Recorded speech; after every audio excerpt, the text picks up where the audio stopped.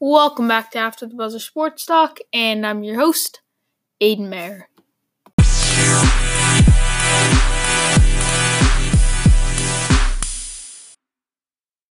Alright guys, welcome back for another episode. Sorry for no episode yesterday, it's just been like a long, tough week to say the least.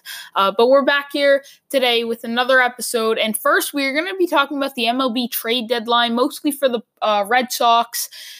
We're going to touch up on, what the Astros did with Zach Greinke there, kind of, the bigger teams, the Yankees pretty much standing pat, the Dodgers, and then you had the Mets as well making some big moves, not making some big moves that we thought maybe they'd make. And then we're going to touch up on the Red Sox game last night and kind of how that, correlated with the MLB trade deadline. And then I'm going to share my top 25 player prediction for 2024 in the NBA.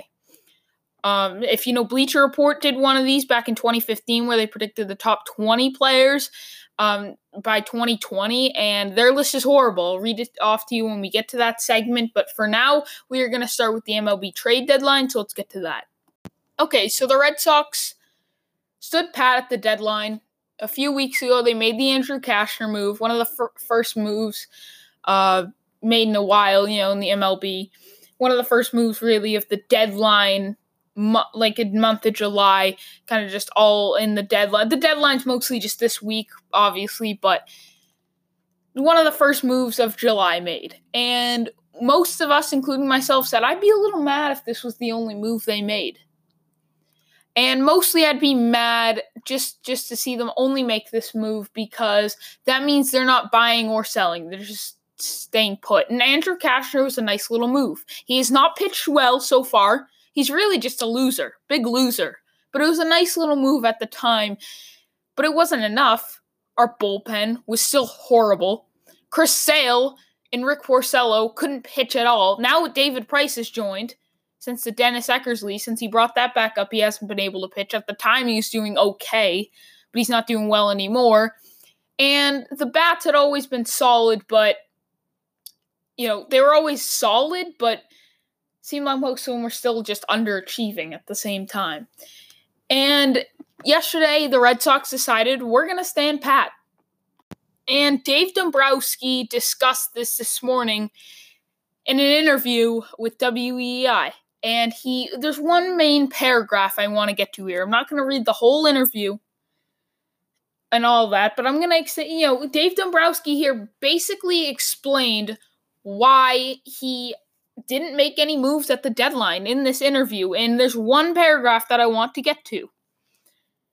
Dombrowski said, "I think if we were closer to first place, I would have been more open-minded to some of the other things." Dombrowski said, "When I say that, the club needs to play better on a consistent basis. That's the way I look at it. We like our club. We've liked it all year long. We're sitting, 10 games above 500? There's a lot of great things about it. We've had a great week last week, but we still need to do it on a more consistent basis, which we haven't reached that point to give up premium young players for a guy that was going to fill a certain role for us where we are now." He basically just told us, listen, one, our team is inconsistent, okay? I think we all figured that one out. This team has been consistent at being inconsistent. I've said it all. If you followed this podcast in my Red Sox takes, whenever I talk about the Red Sox, I've said, I don't know if they're turning a corner after a series or two, because the next series they're going to fall straight on their face. And so far, what do you know? After that Yankee series, 0-2 against the Rays so far. So, take that for what it's worth. I've said it all year long. They're inconsistent. And then the bigger part, he basically just told us, I don't feel like this team is worth investing in. And I don't think he means that like that bad. Like, I just don't think this team's, good enough to really invest in. Obviously, he made the Andrew Cashner move, so he did something. But that's it. He didn't really want to go strong like Edwin Diaz. He would have given Bobby Dahlbeck and probably more. So that's a real investment. Andrew Cashner, you gave up, two, little minor league players, nothing big. So that was a very small investment. And you said, yeah, we'll help you guys out a little bit. It's not really going to do a whole lot, but hopefully it can help us, win 1 or 2 more games. Just that type of stuff. But that was the key paragraph for me. And he has $240 million to work with here, too. He's the highest payroll in the MLB. So it's not like he's working against tight budget here. And I get it that they have a lot of big contracts. I don't mean tight budget because they have a lot of big contracts. Chris Sale, Mookie Betts, Xander Bogaerts. Mookie Betts will be making even more if they decide to sign him back. JD Martinez, David Price is on no small deal. Rick Porcello. So they have a lot of big deals. And I do think they are working against the budget a little bit. But you still have the highest payroll in the MLB. It's not like, our payroll. No, that was not it at all. He just feels this team isn't worth investing in. But my problem with that, Dave Dombrowski, is if it's not worth investing in, why weren't we selling? If you're just going to say, it's not worth investing in, hopefully, we squeak into even it's not worth investing in, so we're just going to settle for 7th or 8th place. Maybe we can squeak into the wild card. That can't be your mentality. That's what I talk about. I especially have said it in the NBA. You can't just sit stuck in the middle. You can't do it, especially with this amount of talent.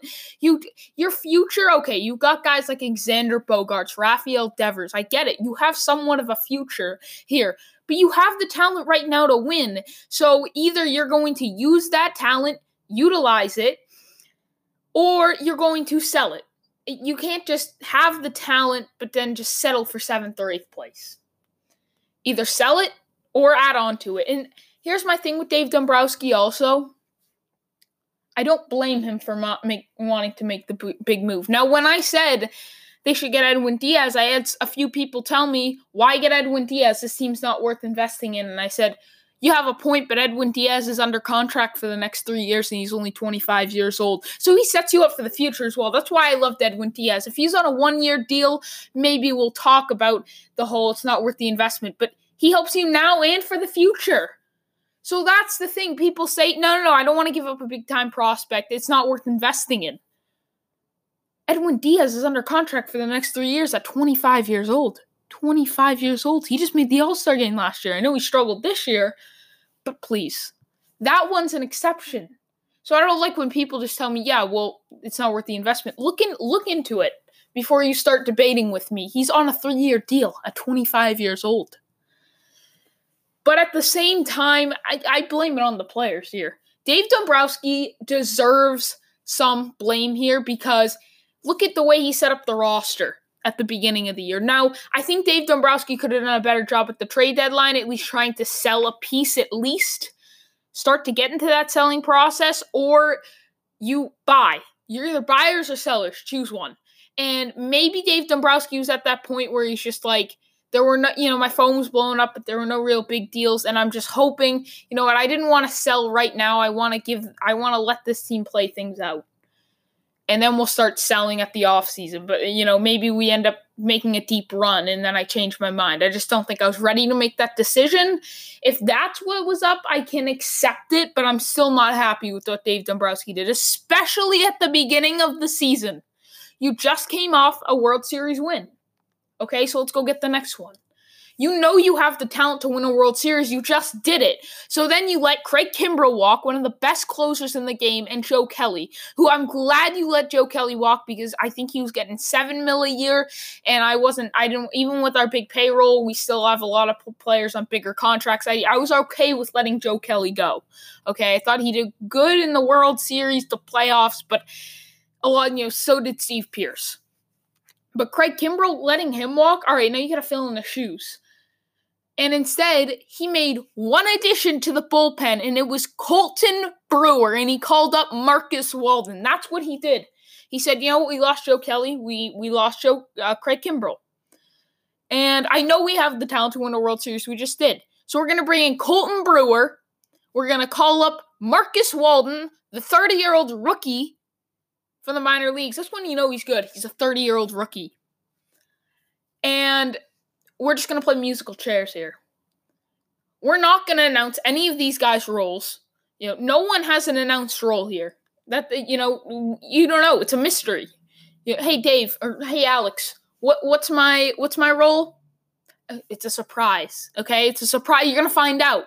You'll start to find out within the first 15 games, but it might change then again. I'm not gonna let you know. It's gonna be a surprise, okay? It doesn't work. You can't do that. You can't not tell your bullpen what each of their roles are gonna be, and then expect them to go out and do well, especially, none of those guys are closers. So they're all relievers, right? So you have these group of relievers, just, all right, I'm a reliever. What type of role am I going to play? Am I going to be the 7th inning guy, 8th inning guy, the backup 7th inning guy? What am I going to be? Oh, it's a mystery. 1 week, we're not going to announce the role. 1 week, you're going to be the 7th inning guy. The next week, you might hop over to the closer. And then we might bring you back to the 7th inning guy for a few more weeks. You might take over the 8th inning. Might do some more closer back at the end of the year. That's not how it works. These guys have to have set roles. And if an injury happens or someone struggles and you have to move the roles every once in a while and tweak at things, that's fine.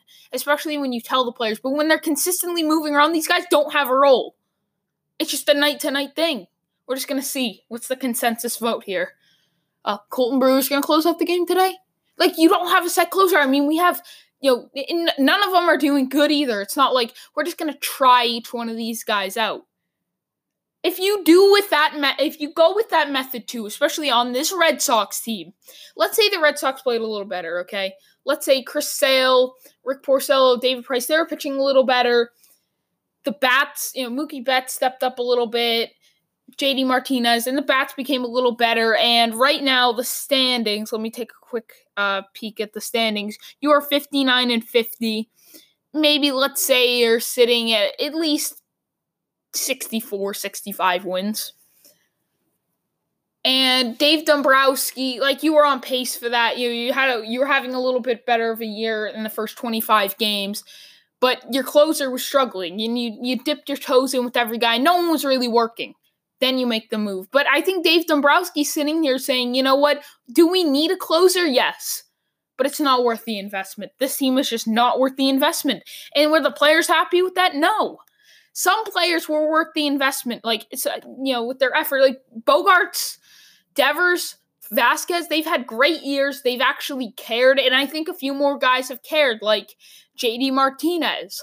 I think he's cared, but he hasn't played well. I mean, Vasquez, Devers, and Bogaerts really only seem to be the 3 guys that have actually played well and seem to care. And maybe Michael Chavis. I think, just because he's a AAA guy, I think he's cooled off a lot, but he's at least stepped up, seemed to care somewhat, I'd assume. But I just look at some of these guys and I say, do they care? And they're not even playing well. Mookie Betts has not only underachieved this season, but I don't think he cares. And I think if the Red Sox are going to keep him, try to keep Mookie Betts at least because that's Dave Dombrowski's guy, But I seriously think about selling Mookie Betts in this offseason. I seriously consider it because this is a guy who I just don't think wants to be here. I think he thinks he's worth Mike Trout's money. And I don't want a guy that doesn't want to be here, thinks he's worth Mike Trout's money, and then goes out there and underachieves. Just like that kind of combination. I don't want to pay Mookie Betts, 90%, 85% of Mike Trout's contract, especially if he doesn't want to be here. Okay? So that's my problem.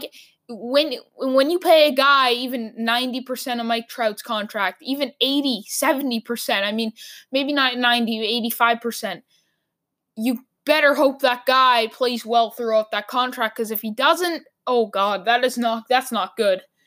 That is not good at all. I just don't think Betts wants to be here. And I think you could really get some good value out of him on the market. And he'll have 1 year left on his deal by then.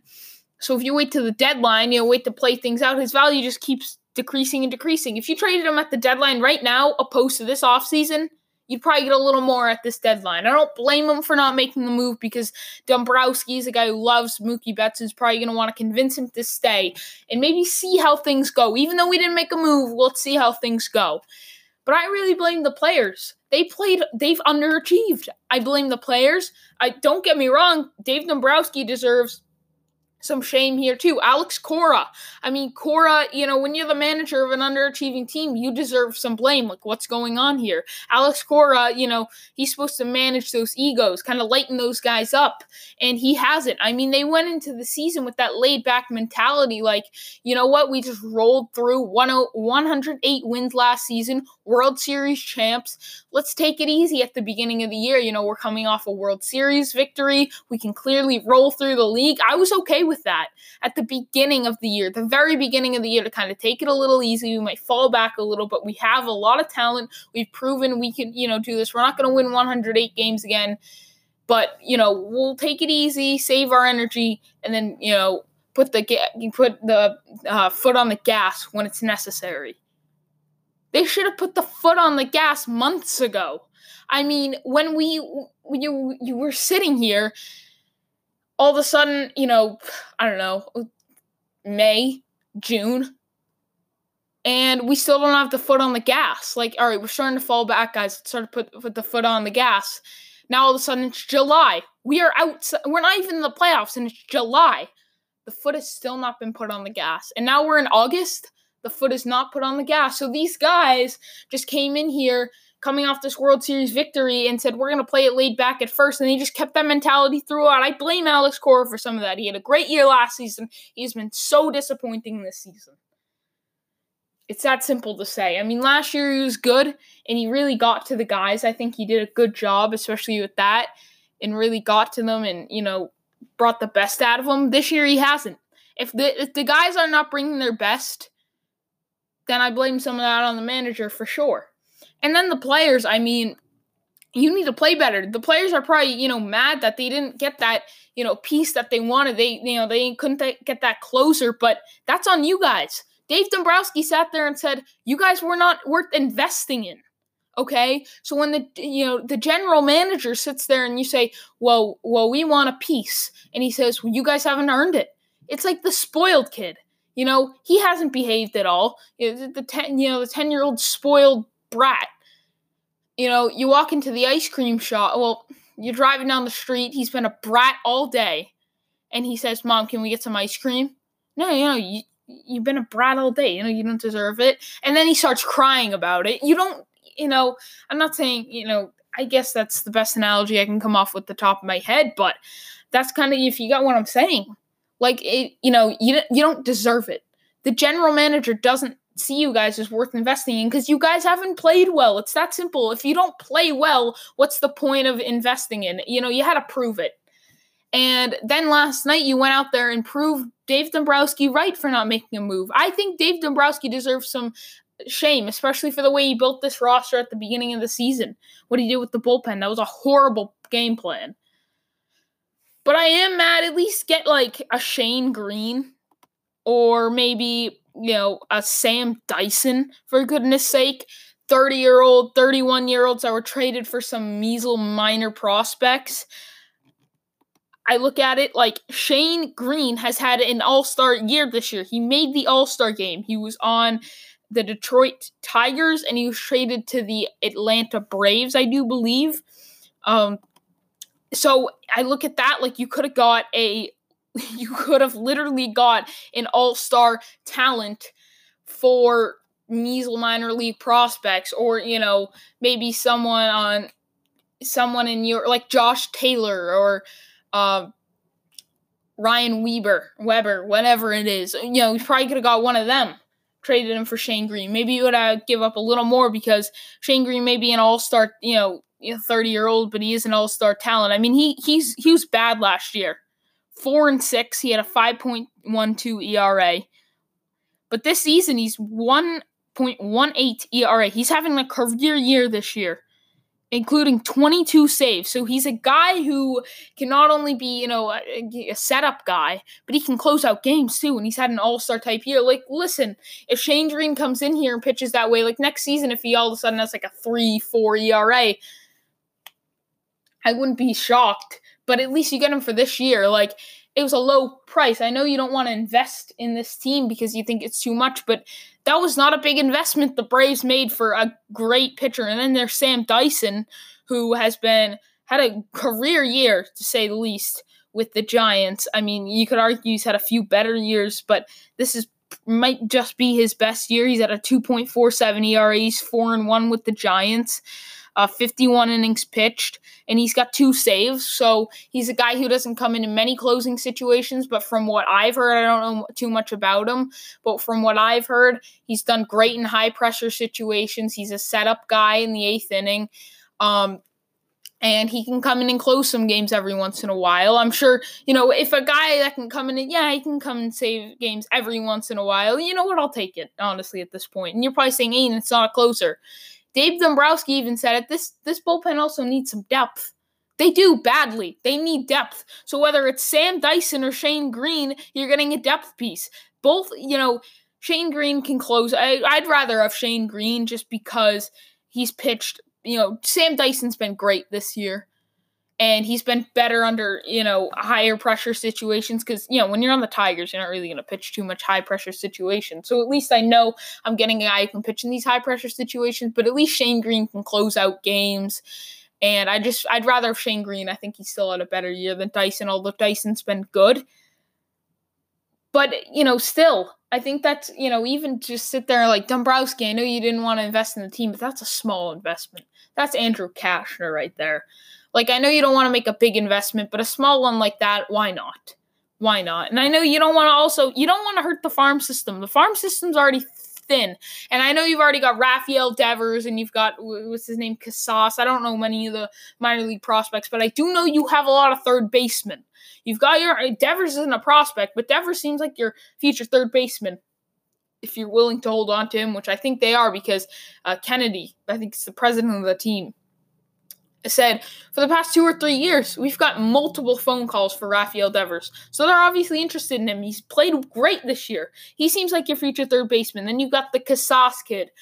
I don't know how to pronounce his last name. And then you have Bobby Dahlbeck. So you've got like 3 good third baseman prospects. So I wouldn't mind trading one of them, but at the same time, I know, the farm system's already so thin. And I would like to bolster it up a little.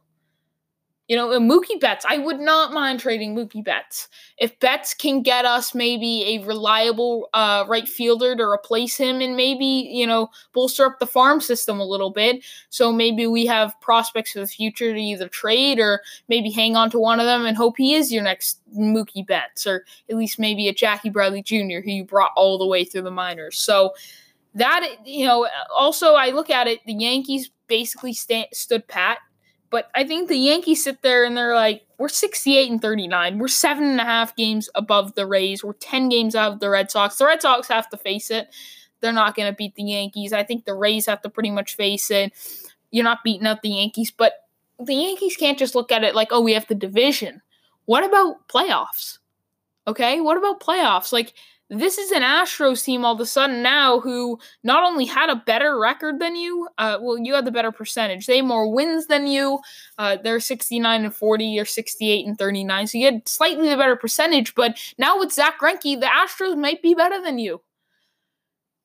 It was close. I mean, you looked at it, your bullpen was probably a little better than the Astros. The bats are close, I think, with the Astros and the Yankees, but their starting pitching was already better than yours. Now they just added Zach Greinke. I mean, this Astros team has been aggressive at the deadline. They got Justin Verlander a few years ago. Then last season they got Gerrit Cole, and then at the buzzer, they get Zach Greinke this season. So the Astros probably made themselves the favorites in the AL. And the Yankees didn't do, like, if I'm a Yankees fan, I'm a little mad right now. Like, we're having a great year. I know we have the division in locks, but playoff time's different. We're not going to have to play in that wild card game where we're going to need a guy like Zach Greinke, but still, their starting pitch, like, their bullpen's great.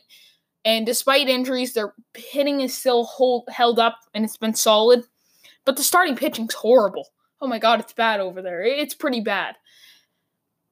And then the Rays made some moves. They traded that Kolarek guy that I was talking about, the first baseman / pitcher. So they made some moves. I wouldn't say the Rays made a whole lot of big moves, but they made more than you and the Yankees did, and you have to be worried about the Rays. I'm not worried about the Yankees at this point, and I am in a sense that we're gonna have to face them a lot. So I hope that I'm kind of glad that they didn't make a move just so that they're a bit easier in the future, and we kind of need every game at this point. I'm more worried about the Rays, the Indians, the Athletics, even the Angels. I told you, like the Angels, just that Tyler Skaggs thing makes me think they can make a comeback. They're 5-5 in their last 10, which isn't amazing, but I say they're still in contention. I don't know if it'll happen, but they're still there. Okay, so you've got teams right there. And guess what? The Rays, they made a move. The Indians, they made moves. The Athletics, they made moves. So all these teams are making moves, and you made the Andrew Cashner trade a while. What has Cashner done for you? Nothing. He's been bad. He has been bad. So I just look at this Red Sox team, just disappointed all over. Dombrowski, I think he's, deserved it a little too much heat, not deserved it, but he's got a little too much heat. You have to sit back and realize, was this team really worth investing in? I blame the players and Alex Cora before I blame Dombrowski, but Dombrowski still has not done a good job. I think he could have at least got something, at least a smaller investment, and he should have done a much better job constructing this roster at the beginning of the season. So what do you guys think? Anchor Mobile app, anything? Red Sox are on the table. Any teams that you want to talk about in the MLB trade deadline, anything in sports that you want to get to, whether, maybe it's the next segment I'm going to get to with my top 25 NBA players in 2024. So that's what we're going to be getting to now. So let's get to that. Okay, so maybe some of you know, maybe you don't. Back on specifically April 14th, 2015, Bleacher Report's writer Josh Martin made a post, if that's what you want to call it, NBA 2020, predicting the league's top 20 stars in 2020. That's a lot of 20s. And it's been a topic for the past, I want to say 8 months or so. When we got into a little bit when the season started, maybe around November, I'd say people started to take a look at this list. And as the year went on and on, more and more people really started looking back at this because, people probably looked at it in 2015 and then no one really paid attention to it. And then people like, oh yeah, there's this list. Let's go check how it went. And let me tell you, I'm going to, quickly go over this list for a few minutes. And we're going to, talk about the bad. There were a few good predictions on here that I give them credit for, like, you almost nailed that one. But there also came with pictures on the team that they predict that player will be on by 2020. So basically they predict what, team that player will be on. And basically by 2020, they mean by the beginning of next season. So technically this list isn't over, but because, it's technically the players starting by the 2020 season, but we can kind of assume, you get the point. We're going to, assume that they don't get traded or anything, or they don't all of a sudden come out of nowhere, disappointing in a disappointing way or a surprising way. You get the point. It's basically a 2020 season. So here's this list. This is basically what I did, except tack on 5 players. For right now it's 2019, so it'll be for 2024. At number 20, Jaylen Brown. This was when he was back in high school. Jaylen Brown, small forward at Wheeler High School. So I give him credit for the fact that he predicted Jaylen Brown would be arguably the best player in his draft class, which, was debatable. But most people at the time viewed Jaylen Brown as like the 12th best prospect in 2015. So I don't think Jaylen Brown in the top 20 is ridiculous for right now. Jaylen Brown isn't even, maybe not even a top 3 player on the Celtics right now. Yeah, I wouldn't say so. It's close. He could do very well this year and prove that, but no. And the Celtics have one player in the top 20 right now, and that's Kemba Walker. But they predicted he'd be on the Philadelphia 76ers, which isn't horrible. The 76ers are one of the top picks in the draft. That prediction is not horrible compared to some of the predictions on this list. Because, Jaylen Brown showed potential.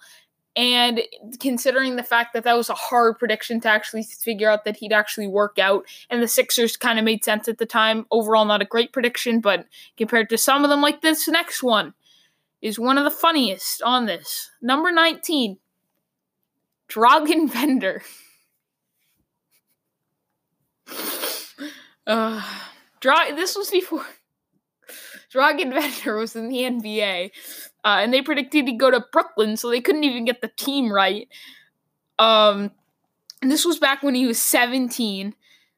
And I just want to see what they wrote, because this is what people thought of Dragan Bender back in 2015. He'll be a top 20 player, and they said, the natural nickname, the Dragan Bender, is nice, but it's Bender's game that truly stands out. Like, those 2 points per game, they really do. Like, the kids, those 2 points per game that he contributes, I think is 1.8, actually. My bad. The Croatian teenager has the tools to be a fantastic all-around player. A 6'11" build, a solid jump shot, a strong feel for the game, good footwork in the low post, and be a preternatural ability to deliver pinpoint passes. And then he's just like, what Bender needs more than anything is time. So maybe we just have to give him more time, okay? Dragan Bender will be an all-star before you know it. No. That was a horrible prediction. Dragan Bender at the time did not seem like a bad player, but when he entered the Phoenix Suns, things went downhill. I doubt he'll ever turn things around. Maybe it was just him being in Phoenix. Players don't really develop that greatly there, but then again, look at Devin Booker, DeAndre Ayton. But Dragan Bender was someone who really needed a good development system, and I don't really think that's where he should have been. But nonetheless, that is a horrible prediction, and they couldn't even get the team right either. Number 18, things just stay ugly. Jahlil Okafor. And they predicted he'd go to the Knicks. He never played for the Knicks. He drafted by the Sixers. I think he played with the Nets. And then he went to the Sixers. Then he went to the Nets. What? No, that was another guy. Yeah. Sixers, Nets, and now he's on the Pelicans. And there was a little stretch of time where people were like, is Jahlil Okafor turning things around? Somewhat. He did get a little better, and he's a reliable rotational piece, 9th or 10th man. So this is a horrible prediction, and he never played for the Knicks either. And the thing is, he's going to be 24 by the start of the season, which is still young, and I think he'll be able to at least be a rotational piece, but he's just a horrible defender. He's just a good low block scorer. This is just another horrible prediction. I wouldn't say he's bad as Dragan Bender, but it's pretty bad. So far, Jaylen Brown at number 20 has been the best prediction on the 76ers, yes. Then number 17, this one isn't horrible, but it's still pretty bad. DeAndre Jordan of the Los Angeles Clippers.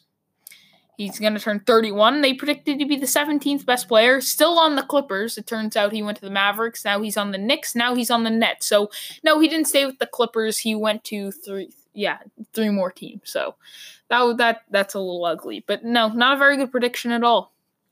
But he was good then. I even back then, I wouldn't even consider him a top 20 player by now. You could kind of tell the decline. Number 16, John Wall of the Washington Wizards. Now, this one is not bad. Let me tell you why.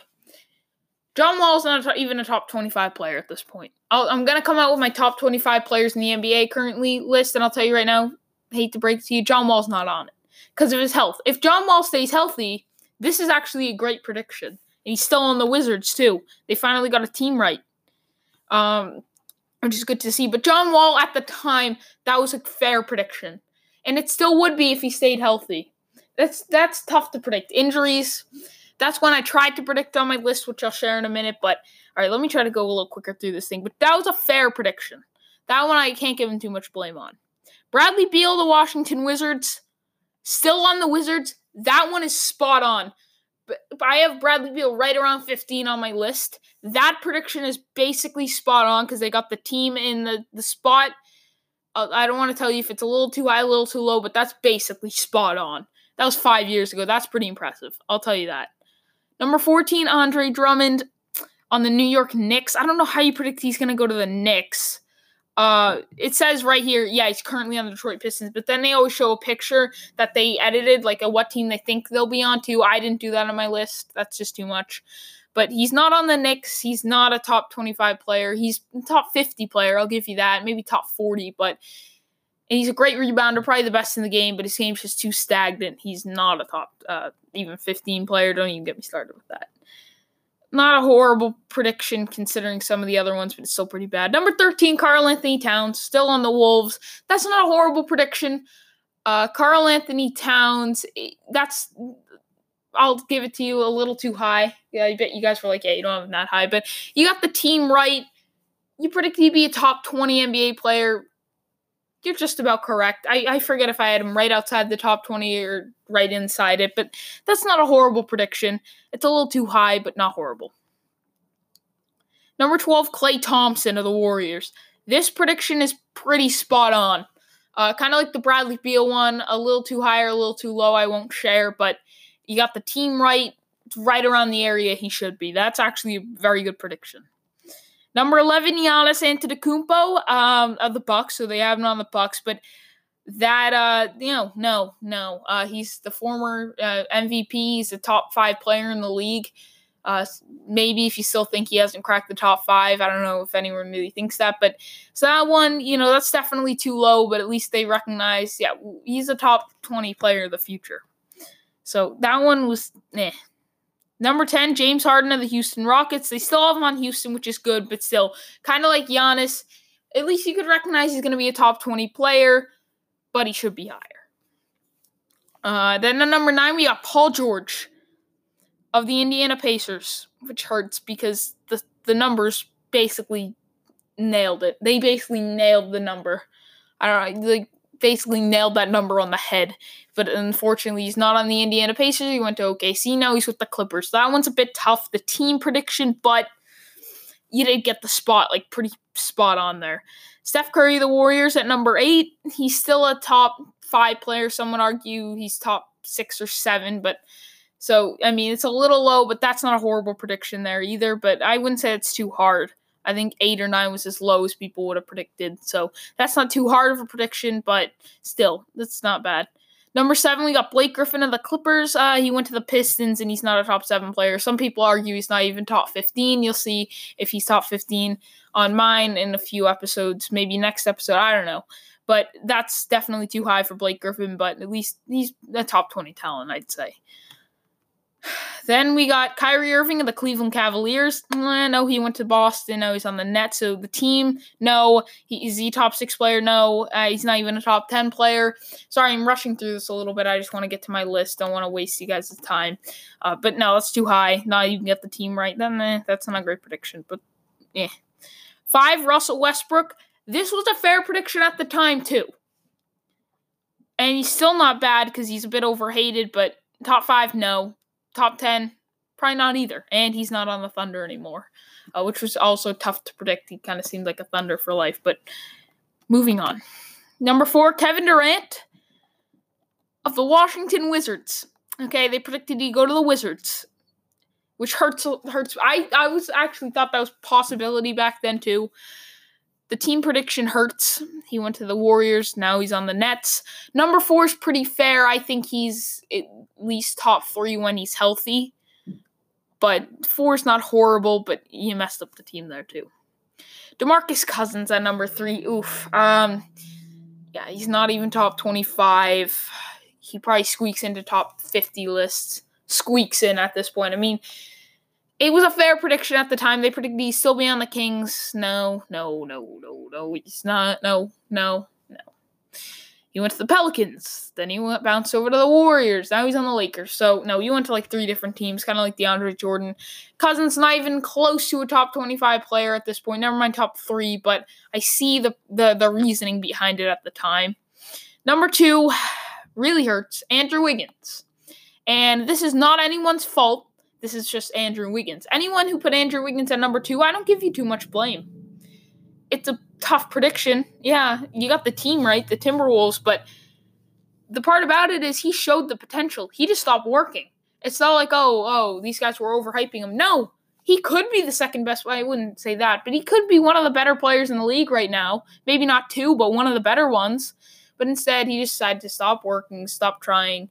That's not really the predictor's fault. I just give that grief to Andrew Wiggins. Number 1, Anthony Davis of the Pelicans. He's not on the Pelicans anymore. Straight to the Lakers, but that's okay. It was a safe bet. Back then, Anthony Davis, number 1 by now. That was pretty much everyone's prediction. Not so great.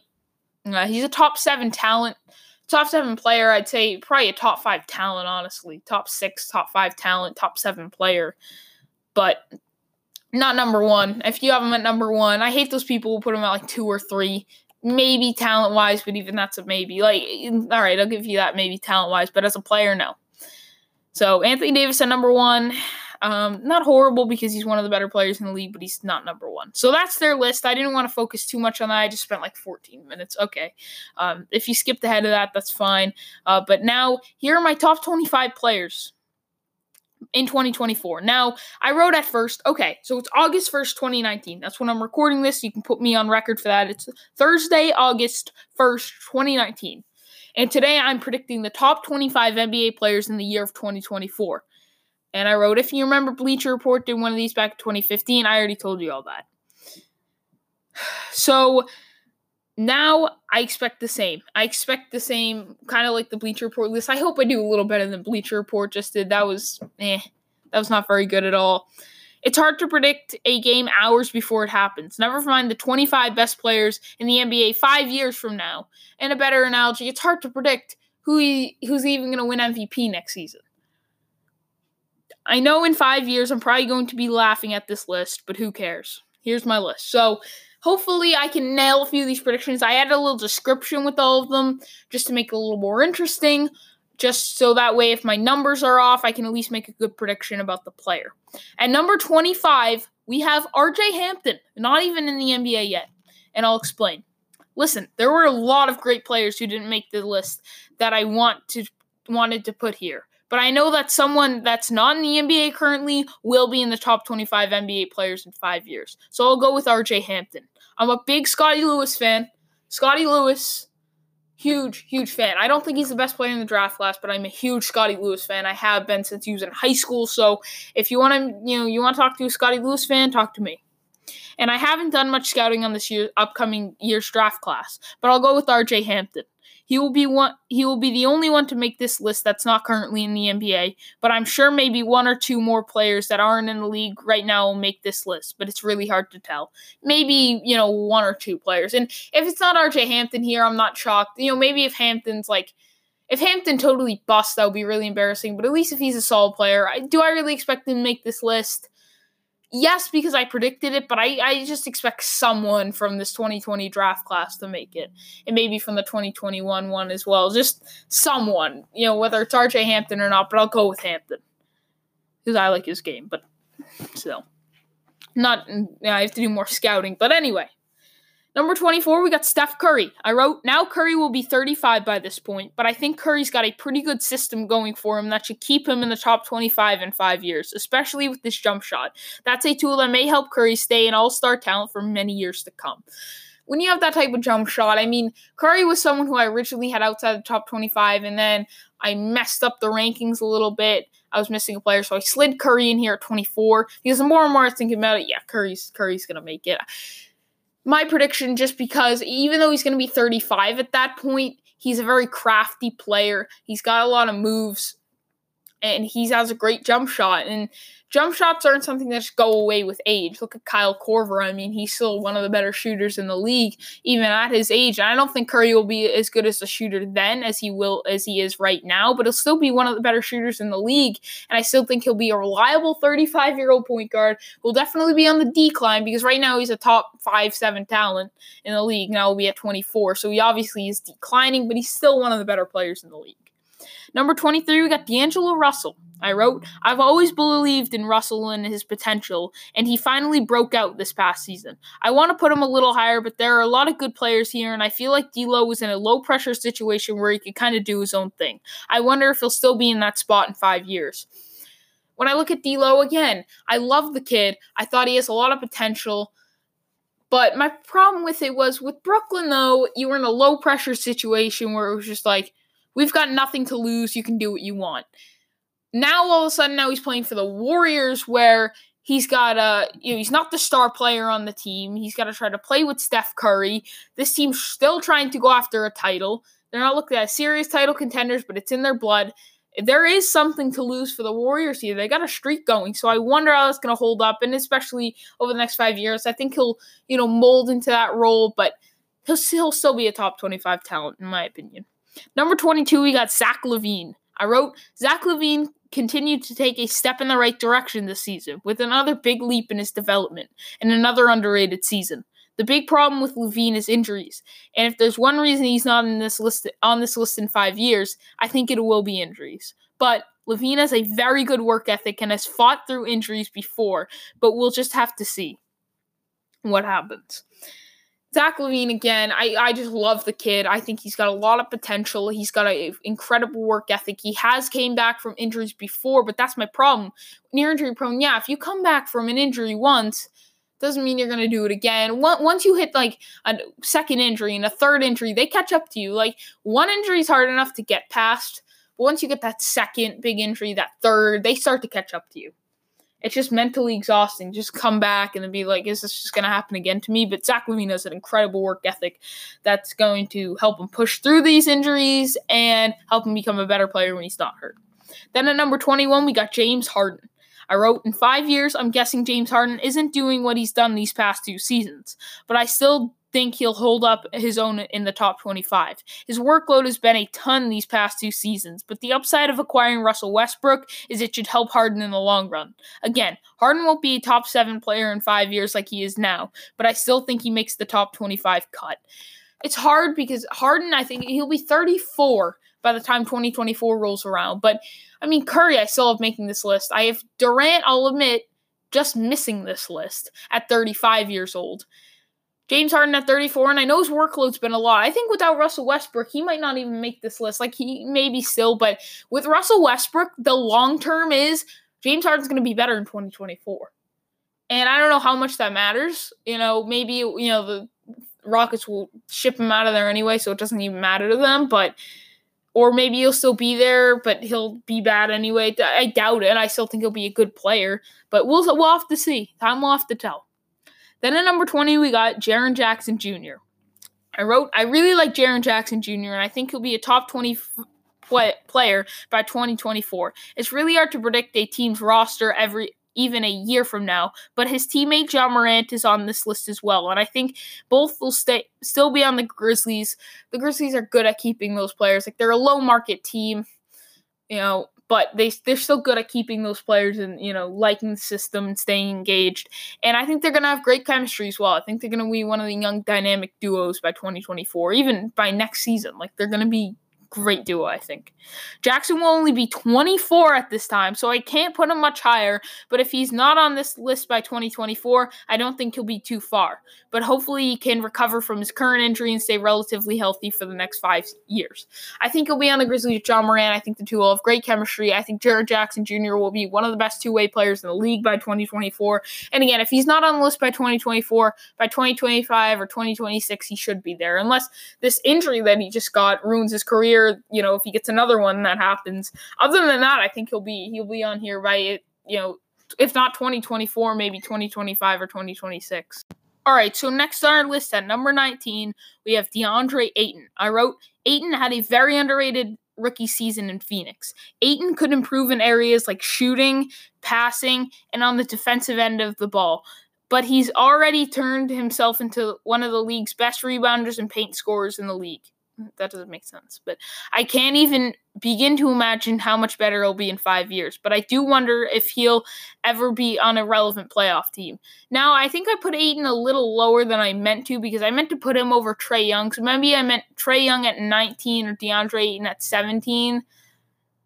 But nonetheless, I think they'll both, that's not a huge difference. And who knows, probably if I put Ayton at 17 and Young at 19, Young will end up being better anyway. And at number 18, I have Karl-Anthony Towns, so putting Ayton over Towns, I don't know, that would just be, maybe I should bump Towns up a little bit, but I'll explain in a minute. I just think Ayton had a very underrated season, and I thought, you know what, how, bland is that? Doncic will end up having the best career, and then Young, and then Ayton, like, in the rookie of the year order, so I want to mix things up a little, but we'll see. We'll see what happens, but I think Ayton will definitely be a top 25 player. I just don't know if he'll ever be on a relevant playoff team. That's my problem. Then at number 18, we have Karl-Anthony Towns. I wrote, This will be right in the middle of Towns' prime, and Towns has the talent, especially on offense, to be higher on this list. But his poor mentality has hurt him and drawn up questions on whether or not he'll ever be able to lead to a team to the playoffs. The talent's there, but I wonder if he'll ever be a winner. And I just think the winning's a big thing in today's NBA when it comes to ranking players. Now, I take just a little emphasis off of it, a little less than most people, but I know most people that will be ranking it are, I still factor in winning a lot. Like, you can be a great talent, but if you can't lead that team, it's going to hurt you. Like, Anthony Davis is, arguably a top 3-4 talent in the league, but he's like the 7th best player, some eyes 8th, which I think is a little, odd, but 7th best player just because he can't lead a team. So that's the problem. Karl-Anthony Towns, it's the poor mentality. And I don't think the T-Wolves are in cap jail. They just don't have that, future star that could maybe make Karl-Anthony Towns the second option. And I'm not sure if he'll ever leave either. I don't know. Then at number 17, we have Trae Young. Again, him and DeAndre Ayton. I don't know. Between the three, Ayton, Towns, and Young, it's kind of interchangeable. But anyway, I really like Trae Young's rookie season, and although he got off to a bit of a slow start, he bounced back very well and finished off the season. He also gained 12 to 15 pounds of muscle this offseason, has been working hard, which is great.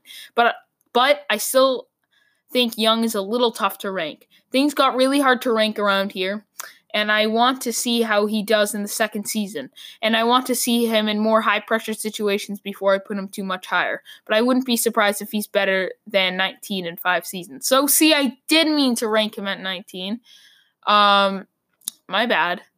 I guess what I'll do is just switch Young and Ayton, just to, why not? So, yeah, they get switched. I guess what I'm going to do is put Young at 19, Ayton at 18, and Karl-Anthony Towns at 17. And that's what I'll do. Okay, so Young, just to me, I think I really like him, but I want to see more high-pressure situations. I want a little more data, I guess, is what you could say.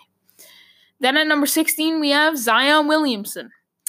I wrote, listen, I know right now in 2019 there's a lot of hype around Zion, and I think he'll be a great all-star player, while maybe having 1 or 2 seasons up there in the MVP race, but I don't think he'll be able to dominate on the post like he did in college as easily. But most of all, injuries. Zion is an injury-prone player, especially with the amount of weight that he has to carry for an 82-game season. And I wrote a little note to my 2024 self. Hopefully there's less regular season games in 2024. I've explained already why I just hate the amount of games that there are. And with the amount of dunks he takes, he's just bound to land awkwardly at least one of these times. Injuries are really going to hurt Zion's ranking, but he'll still be one of the better talents in the league when healthy. So 16, when he's healthy, he could arguably be top 12 by then. I mean, he could even maybe be top 10, maybe, I don't know. It's just hard to rank. I do have a rookie in the top 10. You'll just have to find out who it is. Then at number 15, I have Kyrie Irving. I wrote 5 years from now, Kyrie will probably be starting to decline. But with that being said, he only will be 31 years old and he'll still be going strong. I think he'll definitely lose a step in 5 years and slide a few spots down most people's list. But I still think Kyrie will be an elite talent in the NBA. He'll only be 31 years old. 31 years old is usually right past your talent. When you're a guy like Kyrie Irving, you're still going to be a very good player. Now, I have him right outside the top 10 right now.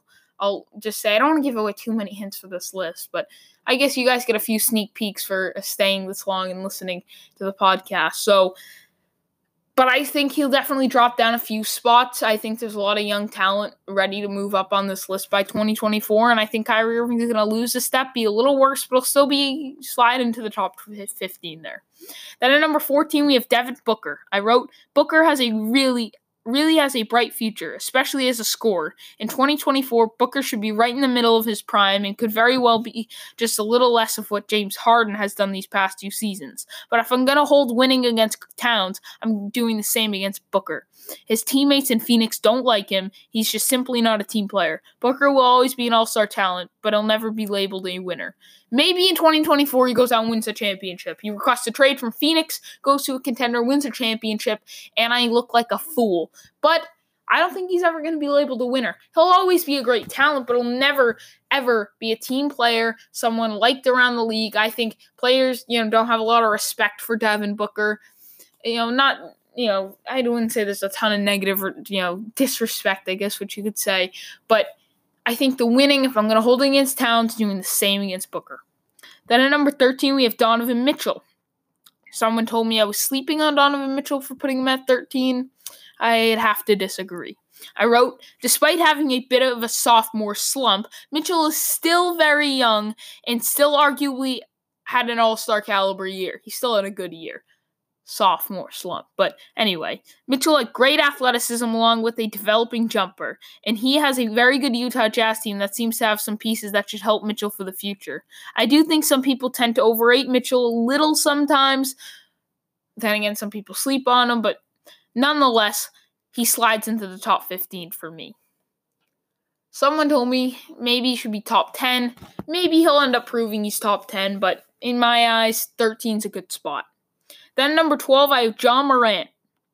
I wrote, I think Ja Morant has the tools to be a great player in the future.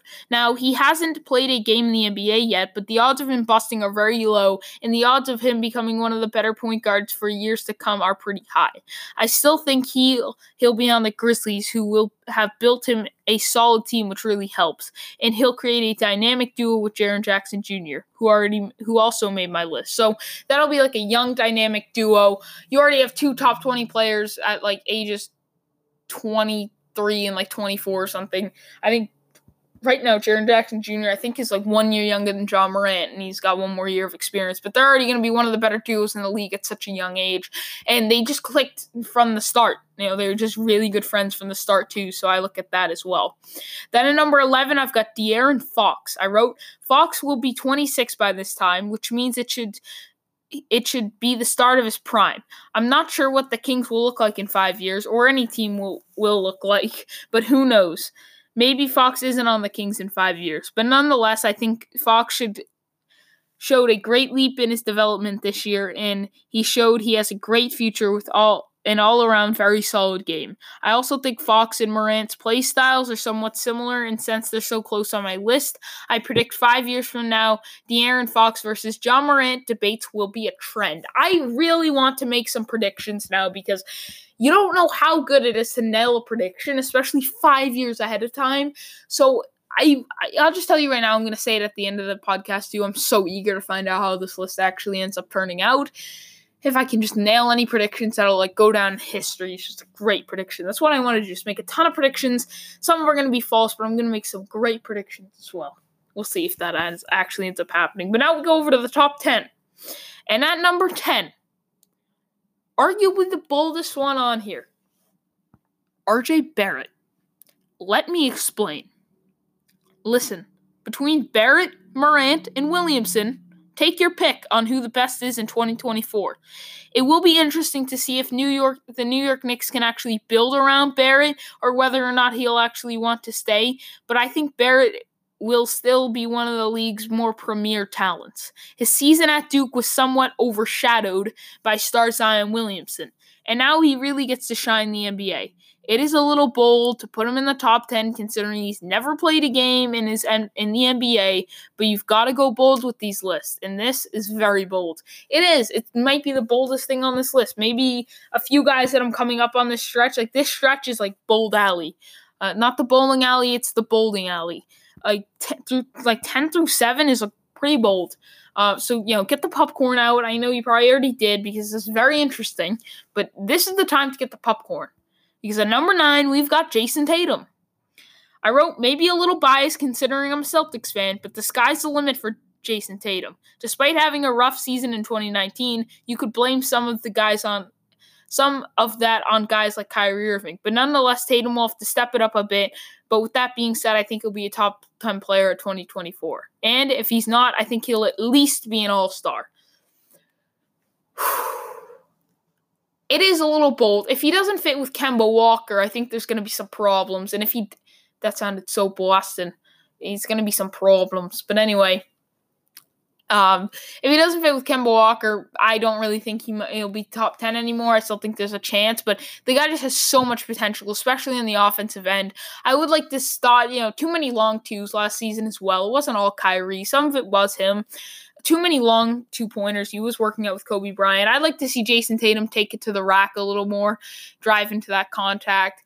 A little less long twos, a little more drive to the hoop, and maybe a few more threes along with that as well. I don't know, but something, because this guy's got potential. Then at number 8, we've got Kristaps Porzingis. I wrote, this is a little bold considering Porzingis hasn't played a game with the Mavericks yet, and he's coming off a devastating injury, but many people, including myself, believe he'll be a great fit in Dallas and he'll recover well from his injury, especially considering he's given a lot of time and patience from New York and Dallas to ease his way back into things. Very, very true. I think, him and Luka, the odds of that duo not working are probably 8%. There's obviously a chance, and I don't think it's very slim, but it's pretty slim. I think there's just going to be chemistry there. I think they've had time to practice. They didn't have to walk in right away. Kristaps didn't walk in right away after the trade deadline and wasn't forced into that situation. He had time to not only recover from his injury, but work his way, ease his way into Dallas, ease his way into that system with Luka Doncic. A lot of pick and roll. I think they're going to be one of the best duos in the game. Luka is on this list, as most of you already expected. Then at number 7, we have Ben Simmons. I know here in 2019, a lot of people overhate on Ben Simmons for the fact that he doesn't have a jump shot, but he's still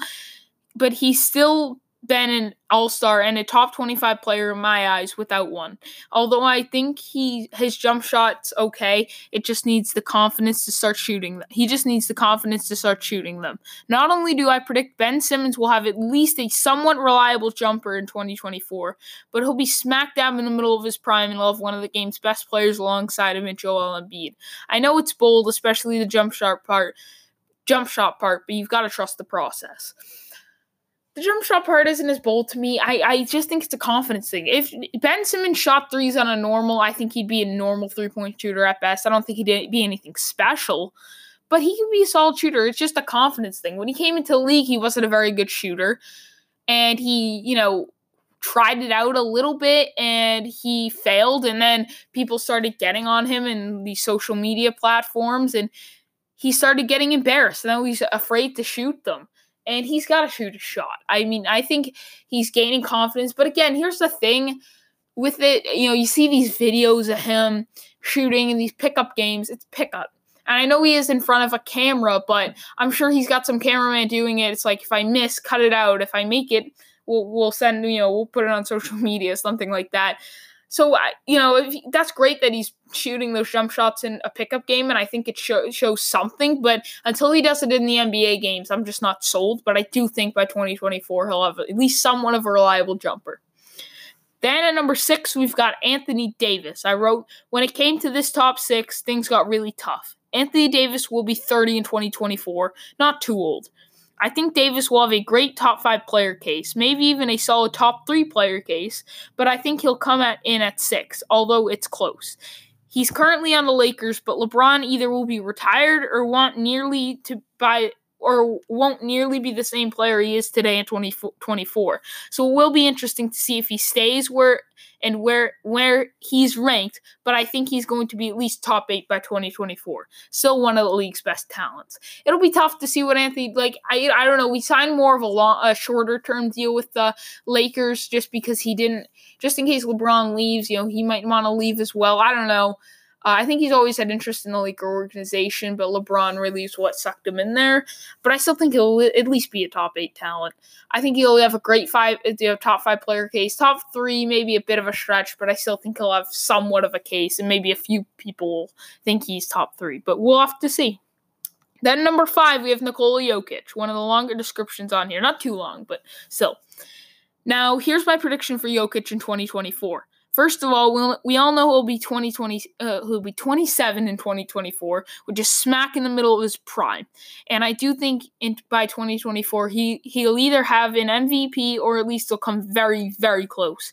But he won't have a title, even with a solid team. Now, not everyone will end up throwing all the blame at Jokic, and some people will say that they were just one piece away from being over the hump. But with that being said, although in 2019 I believe Embiid over Jokic, I wouldn't be surprised if Jokic is better than Embiid. But I think Embiid has a better shot at a title, which could set them apart. Then again, I'm not sold Embiid will win a title by 2024 either. And who knows, if he doesn't, maybe that hurts his case more than it hurts Jokic's, especially considering Embiid will have Simmons, who I predicted will be the 7th best player in the league, while Jokic won't even have a top 25 talent. At least that's what I predicted. I guess we'll have to wait and see what happens. So I basically started talking about how Jokic not winning a title will hurt him, but then maybe he'll flip on Embiid. Like, you just don't know. And then at number 4, I have Joel Embiid. Between him and Jokic, it could really go anyway.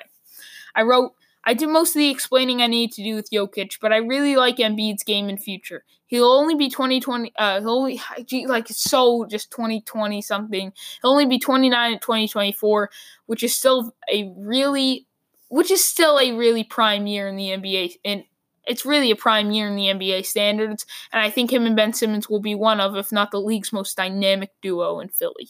I'm not sure how they will do chemistry-wise. I think they'll have solid chemistry because they played together so long. Chemistry-wise, I don't think they'll have the best chemistry, but, talent-wise, if you throw in that too, they might just be the best. Then at number 3, I've got Luka Doncic. I wrote, now I'm a huge fan of Luka Doncic in his game. He may not be a great defender or very athletic, but he's a great shooter, slasher, and he's a magnificent passer. And most of all, he's very clutch and not afraid of the big moment. And did I mention his maturity? Now, he'll only be 24 in 2024, which made me think about putting him this high, question myself. But then I remembered he'll hopefully still be in Dallas with one of the league's best in Kristaps. Or Luka plays like he's much older than his age, with his combination of maturity, fearlessness, leadership, etc. I love Luka Doncic. I really do. I do think he could one day be looked at as the mini LeBron James without the athleticism. Right now, he looks like that, and I think he will go down. I think he's going to win 1 or 2 titles at least. I just think he's a guy who wants to win. He can lead a team. He'll have Kristaps Porzingis. I think they're both going to be in Dallas for a while, and I really do think there's a lot of potential there with that Dallas team if that core stays together and ends up working out. And I just think Luka Doncic is someone who can really lead a team really well. I love the maturity, the fearlessness, the clutch, all of that. And again, not a great defender, not very athletic, but he does show signs of being somewhat of a mini LeBron. I'm not saying he'll ever be LeBron status, but I think he'll go down as one of the better players to ever play. Number 3 in 2024. That's very impressive. At 24 years old. Then at number 2, we've got Kawhi Leonard. Maybe a little bold, but here's what I wrote. Now, Kawhi will be 32 by 2024, but in 2019, look at it. Most of the league's best players are right around 32. Maybe a little younger, but still, even look at LeBron. 32 isn't really anyone's prime years, but I think Kawhi will still be able to play at a very high level by 2024. And I think his ability to win will also gain respect from a lot of people, creating what some of you could say a little bit of bias. But I still think he'll be the 2nd best player in the NBA behind Giannis Antetokounmpo, takes our number 1 spot. I wrote, yep, Giannis takes the number 1 spot, as I just said. I'm sure most of you saw this coming, and I know it's the bland answer, but believe me, I think it's the right one. Believe me, I just said that again now. Giannis is no lock to be number 1, just because you never know in any sport, especially the NBA. Giannis is already winning MVPs at 24 years old, and I think he might just be even better at 29 in the year 2024, which is pretty scary to think about, actually. And I just think Giannis is the consensus answer. Most people think LeBron's the best player still in the world, including myself. Some people think it's Kawhi or KD, but most people think the next one to really take over the number 1 spot and lock it up is Giannis. And nothing is guaranteed because you never know if there's an injury, the guy just declines, or someone comes out of nowhere. You just never know.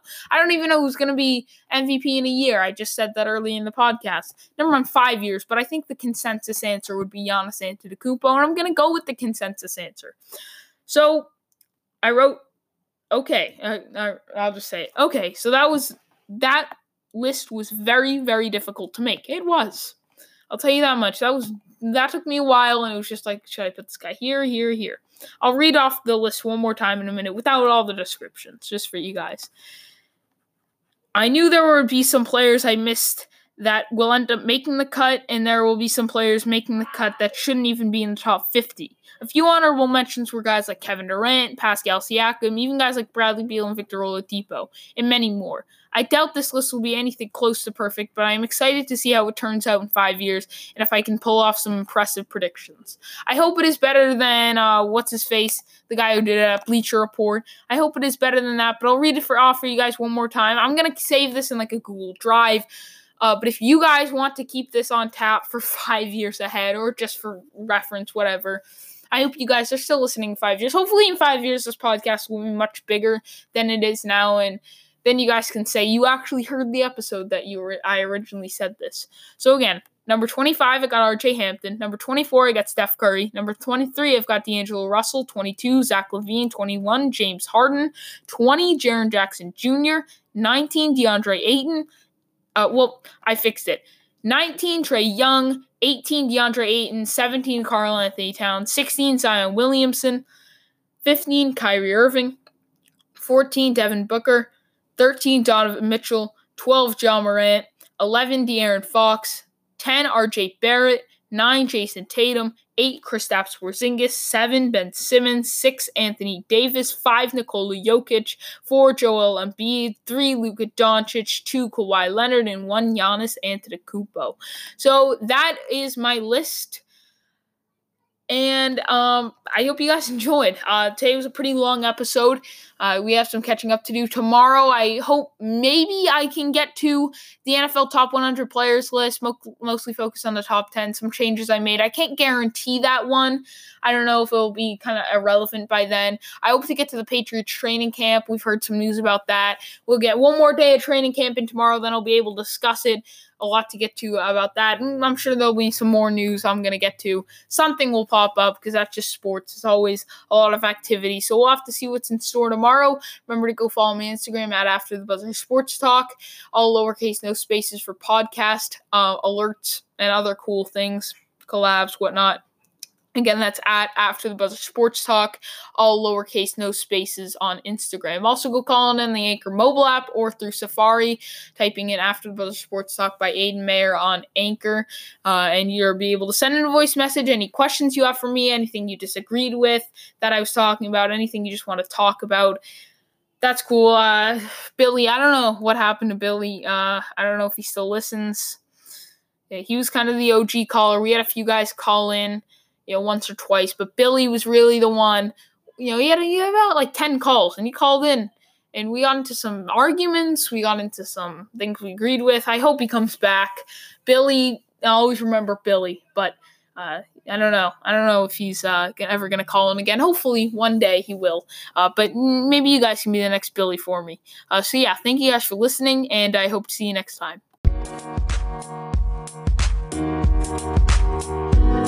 We'll be right back.